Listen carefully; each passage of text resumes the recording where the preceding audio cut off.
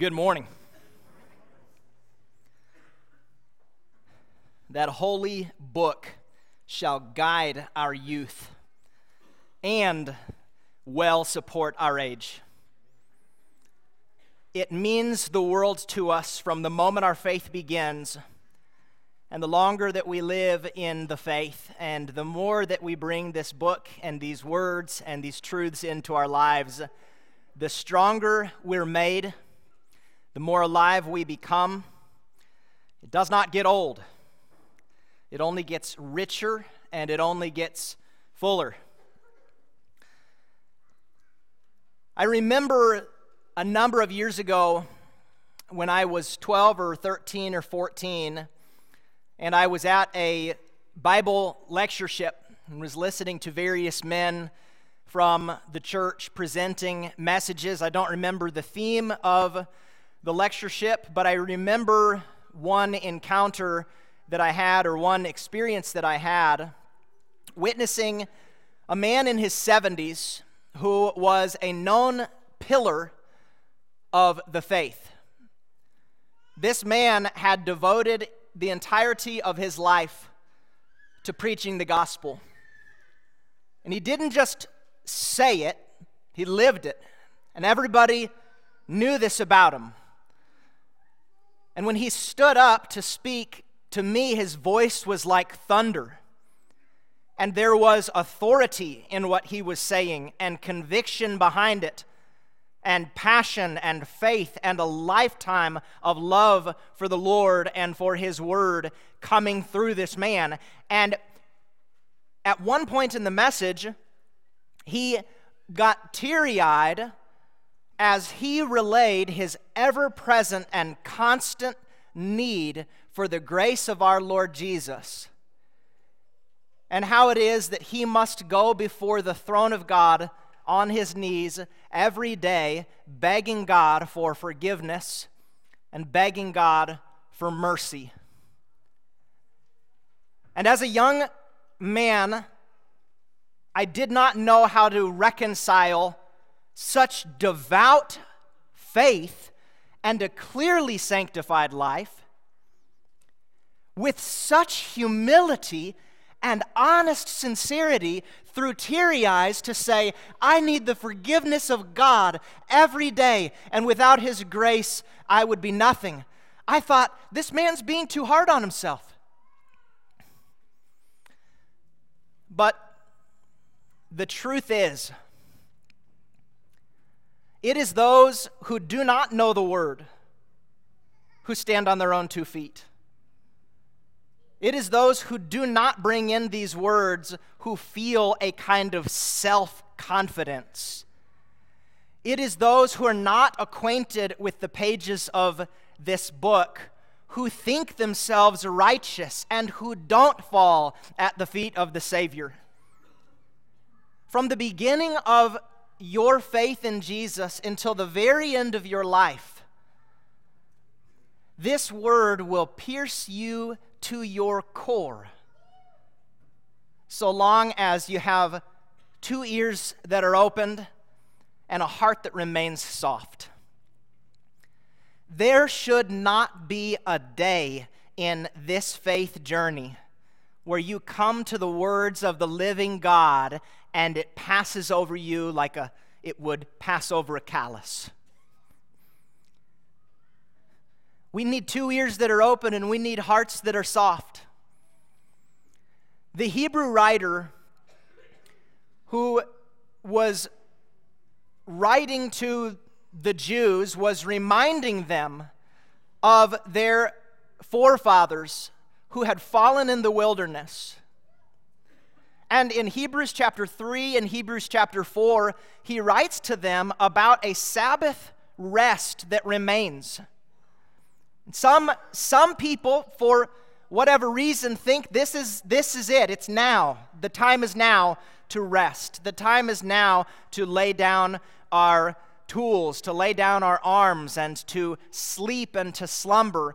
And he says there is a Sabbath rest that remains, but God is talking about a Sabbath that isn't now. It's not yet. It's to come. And so he says through Hebrews 3 and Hebrews 4, he says, today, if you hear his voice, don't harden your hearts. If you hear the voice of God, do not harden your hearts.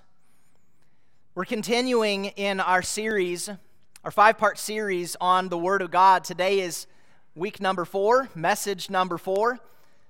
We've seen that the Word of God is this is our breath. If you breathe it in, you've got air in your lungs. You can go about and do a lot of stuff. This Word is food, where if you'll consume it with the kind of appetite that you have for calories, you will be strengthened and nourished to your core.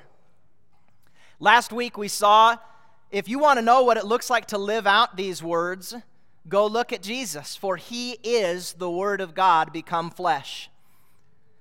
And this week, it is the Word of God, not air, not food, but the Word of God, a sword and a scalpel. Hebrews chapter 4, well-known passage to us, verses 12 to 13, it says, "For the word of God is living and active, sharper than any two-edged sword, piercing to the division of soul and spirit, of joints and marrow, and discerning the intentions, the thoughts and intentions of the heart. And no creature is hidden from his sight, but all are naked and exposed to the eyes of him to whom we must give account." This is an awesome scripture. It brings me to a state of awe, and I hope that it will do the same for you, and it's also a terrifying scripture. As I look at this word and what this word is capable of doing, and not only what it is capable of doing, but what this word indeed is doing always. The subject is the Word of God. That's the subject of 12 and 13. So that's what we're talking about. And he describes this word, or he specifies 6 areas concerning this word. What's it doing? What's it like? How would you describe it? What's its activity? And so that's what we're going to look at. I won't spend any length of time on any one of these, but there are 6. The Word of God is, number 1, living. So that's number 1.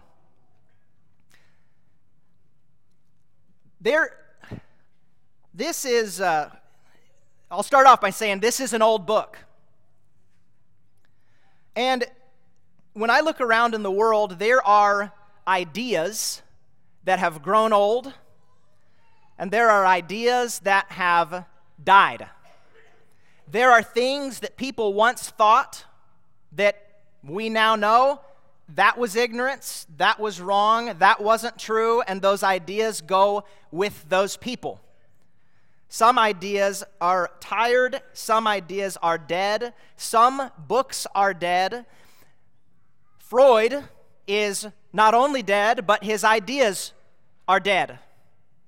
I marvel at the grip he still holds to some degree in kind of the culture that we live in, but any serious psychologist looks at the work of Freud and they say it was baseless and he made these things up. And at one time he held captive the world as they looked on his ideas, and now we know they were a farce. Darwin is dead. And if you pay attention within the world of science, you know that more and more scientists, not just those of a creationist perspective, but even atheists and a lot of agnostics are rejecting Darwin. His theory of macroevolution by natural selection does not hold up given everything we know about the complexity of the cell. It just doesn't. There are too many interdependent systems within the cell that it could not have happened the way he assumed that it happened. So Darwin is dead and his ideas are dead, but this book, he says, is living. It is alive. The Word of God, he says, is living, actively, presently, ongoing. It's alive. And that means everything between the pages is alive.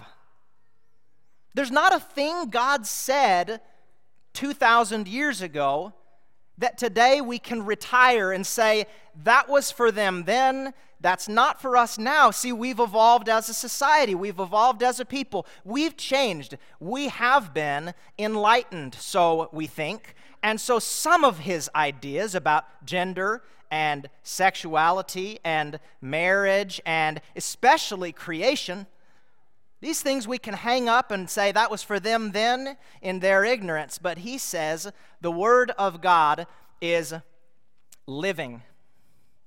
And so all of the ideas, every one of them, are living.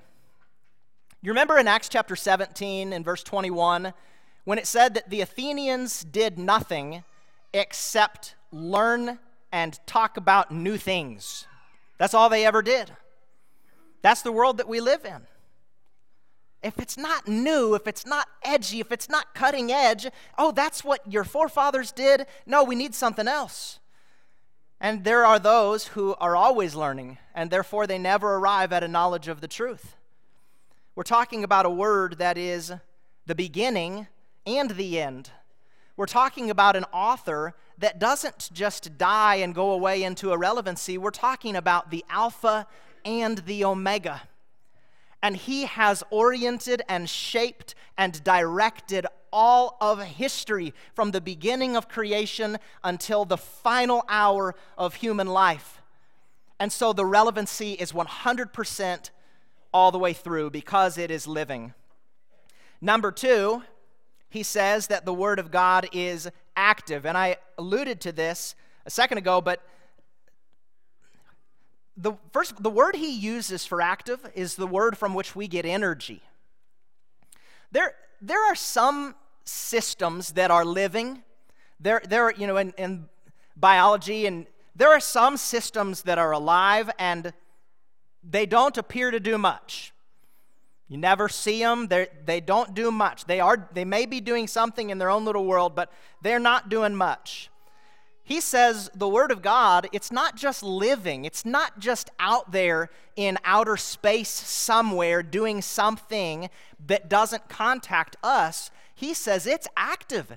It's energetic. It's actually doing something in the world. And I think it's easy when we look over. A few months ago, I was over in Africa in the country of Malawi, and I was working with some Bible students there, teaching them the book of Romans. And I'm astounded at the pace at which the gospel is spreading across the continent of Africa. It's like wildfire. And it's easy sometimes to look over there and say, see, it's active over there, but here in the U.S., it's just receding, it's dying, it's fading out, and whatnot. But what's interesting is, and I don't think that's true at all. I don't think that here in the U.S. that it's just receding and it's going away into oblivion. What's interesting is when you have a bad idea, and when you take that bad idea, when you have a bad idea and somebody says, if you'll do this, salvation's going to be on the other end, and you take that idea all the way to the end, see, we've had a snowball. Think about the sexual revolution and what it's done in our country. It started in the 60s, and it's just snowballed to where here we are. You can be any gender you want. You can do anything you want with whomever you want. And the thing is, when you get to the end of a line that was a lie, you stand at the end of that line, and you realize this wasn't true. This wasn't salvation. This wasn't what was promised. And there is an overwhelming number of people who've followed these ideas to their natural end, and they're getting to the end and they're saying, it wasn't my salvation. It wasn't. And they're turning to Jesus. I am seeing a profound number of testimonies from those in my generation that have taken Eastern mysticism and sort of the New Age ideas and things of the occult, and they've gone all the way down this line thinking that it would fill the transcendent meaning in their lives that they have, and it did nothing for them. The Word of God is active in this world. We're seeing a return to biblical family values, really on a large scale. God's Word is not just alive, it is active. And even in a secular nation like this, it is active. And so we keep issuing forth the message, which is the life of the people. Number 3, the Word of God is sharper than any two-edged sword. So that's number 3. It is sharper than any two-edged sword. And this is where the call to keep open ears and a soft, malleable heart is so important, because if it's easy for me, if I'm gasping for air, to say, give me some breath. You say, well, this is breath right here. Take it in. It's easy for me when I'm starved and I'm hungry to say, give me some food. I say, here's some food. Take it and breathe it in. But when God's Word doesn't fit into every little, we would like it to just be food. That's the only metaphor that it is. It's just food. Food nourishes. What do knives do? What do swords do? What do scalpels do? They cut. They remove things that ought not be nourished. There's a large percentage of the evangelical world that would like for us to think that the entirety of the Word of God is palatable if only it will be said with enough finesse. It's just not true. He says that the Word of God is sharper than any two-edged sword. And the men in his day were capable of crafting and forging some profoundly sharp swords. He says this one is sharper than that. Number 4, he says that it is piercing to the division of soul and of spirit, of joints and of marrow. So that's number 4. And this is descriptive of the sharpness of it. He says it's able, you take your soul and your spirit, which, believe it or not, are very intermingled, but they are unique. And I remember when I was in Bible college and was asked to do some research and some study on the difference between soul and spirit. And it's one of those things that as soon as you think you got your hands on it, you can't get your hands around it. It's spirit means wind, it means breath. It's like you try to get your hands around it and it just vanishes. And finding the difference between soul and spirit for me is almost impossible. Grappling with those ideas is extremely difficult, and he says the Word of God is capable of getting between the two. It's sharp enough to go between these two things that are so interconnected that I have a hard time knowing the difference between the two of them. And he says that it pierces to the division of joints and marrow. And I was thinking about this and how he could have said the Word of God pierces to the division of actions and deeds, of the epidermis and the hypodermis. But he didn't.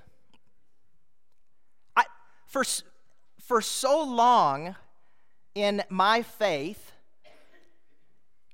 I thought that the Christian faith was primarily about cleaning up and shaping up externalities. If I could, don't gratify this sexual lust. Don't do it. And make, if it's a problem, make yourself stop that action. Don't use foul language. Use only words that are gracious. Read your Bible, Daniel. Here's my list. Check it off. Go to church. Whenever the doors are open, be there at church. Do good deeds, and on and on and on, all of these things external. I thought that's what the Christian life is about. It's about not doing these things and doing these things. And the deeper that I get into this word, why is it that he said that it pierces to the division of soul and spirit and joints and marrow? Why did he say that? Because he's saying it has aim to go to the deepest part of a person.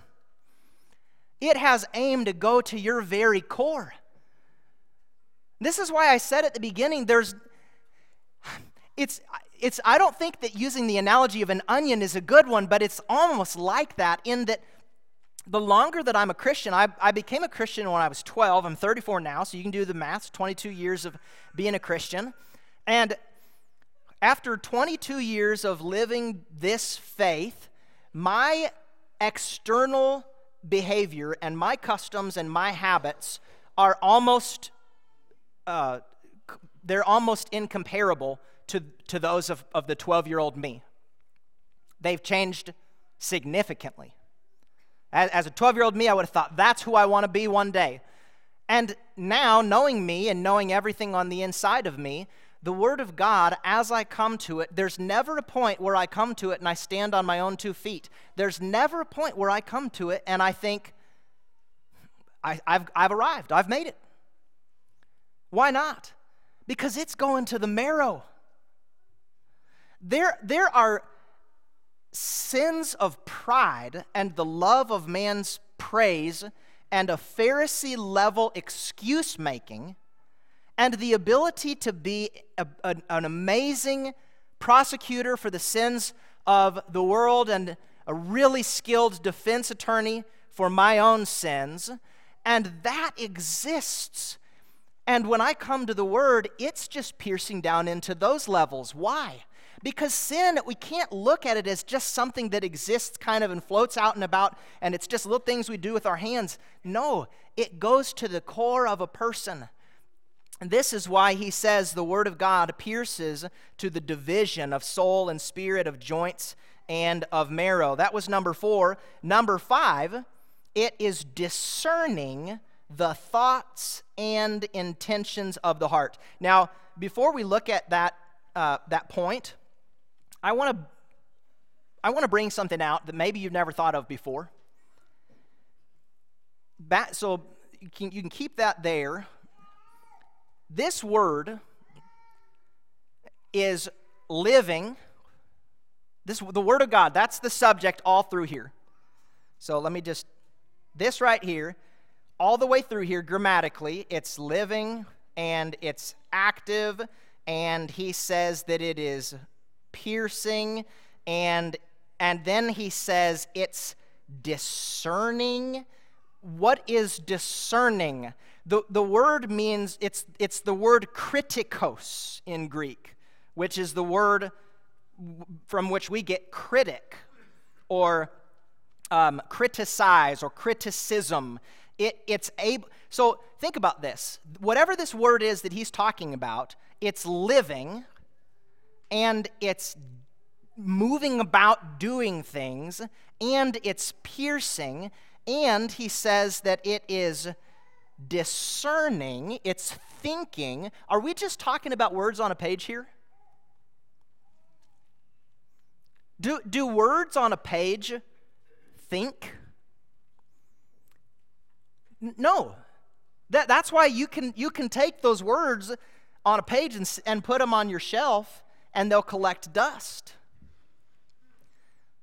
If that's how we're defining the Word of God, that's it, but only in one little narrow category.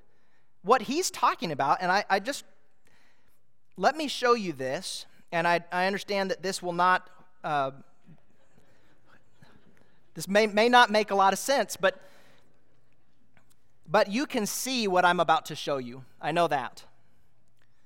Right here, he says, for the Word of God. And this in particular is the Greek word logos. The logos of God. Do you remember that word? We talked about that recently. The logos of God is who? The Word of God is who? The Word of God last week became flesh. In the Bible, the Logos is not just words that are printed or etched on stone, but it's a person. And down here at the very end, you can see this. Do you see how that's the same word as right here? In your translation, you're not going to see it this way. But what he says here at the end, let's look here at verse 13. No creature is, no, we're going to get in just a moment to what the fifth point is about, discerning, and then this other point about seeing things. But no creature is hidden from, notice what it says, from his sight. Well, grammatically, what does his refer to? What does that pronoun point back to? It points back to the subject of the sentence, namely, the Word of God. That's the subject. No creature is hidden from the sight of the Word of God. So this word is seeing, and it's living, and it's discerning. And then right here at the end, he says, and you remember how I showed you down here at the bottom that it is the same words right there. I don't think that's a good translation of this.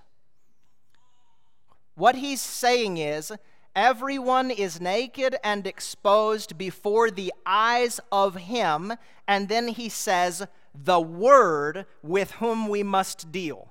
The Logos with whom we must deal. The Logos of the world sees everything and is discerning everything. And in this fifth point, which if it's getting kind of messy on the screen, I'll just give a little circle there so you can find it again. This fifth point is saying the Word of God, which I believe is Jesus, is discerning the thoughts and intentions of the heart. Now, what that means is, you've heard it said that the Word of God never returns empty-handed. I've heard people say, the Word of God never returns empty-handed. I'm going to go to this place. These people don't know the gospel at all, and I know that we're going to convert a bunch of souls because the Word of God never returns empty-handed.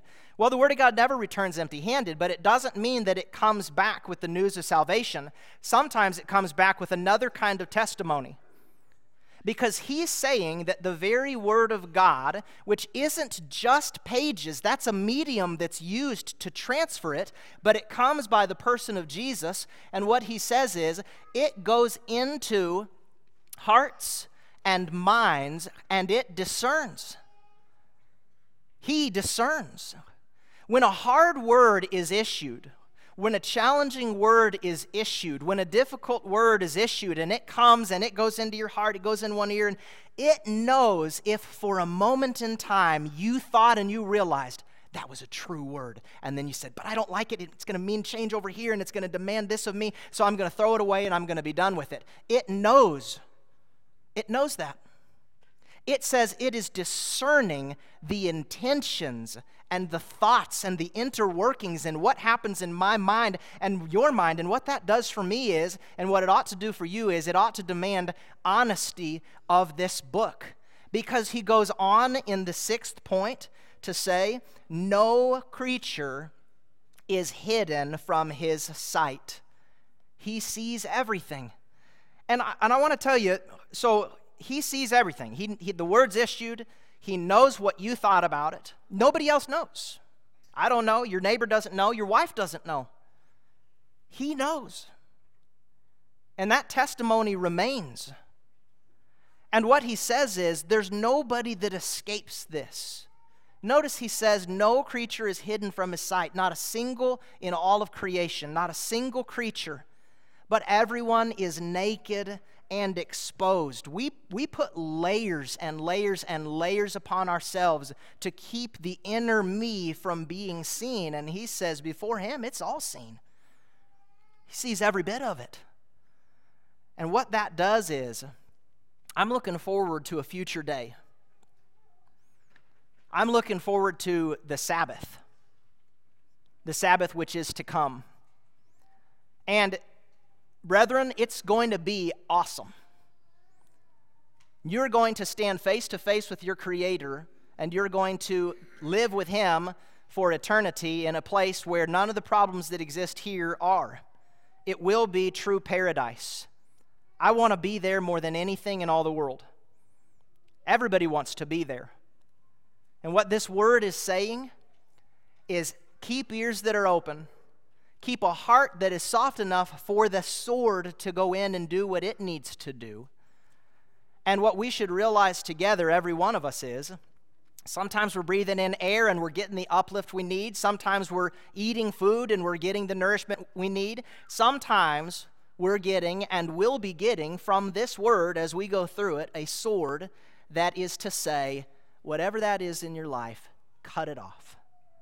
And if we looked at it the way that we look at physical maladies, nobody likes undergoing surgery. I've never met a single person who says, I like surgery. Never in my life. But every person who I've ever known who had a tumor or who had a lesion or who had something that didn't belong there that was inhibiting their health, they say, doctor, do what you need to do. Remove it from my life so that I can be the healthy me that I want to be. Amen? Right? And so this is that sometimes. Meaning it won't necessarily always be pleasant, but after the fact, it always will be. In the end, every word will be sweet. Brethren, let's get ready for that great Sabbath day which is to come by keeping open ears and a soft heart and hearing the words of the Lord. If you have a need this morning, if you need Jesus, if you need to put Him on in baptism, if you need to confess sin or repent of sin, or if you need the wisdom and guidance of an elder or a leader here, you can let that be known while we stand and sing this song.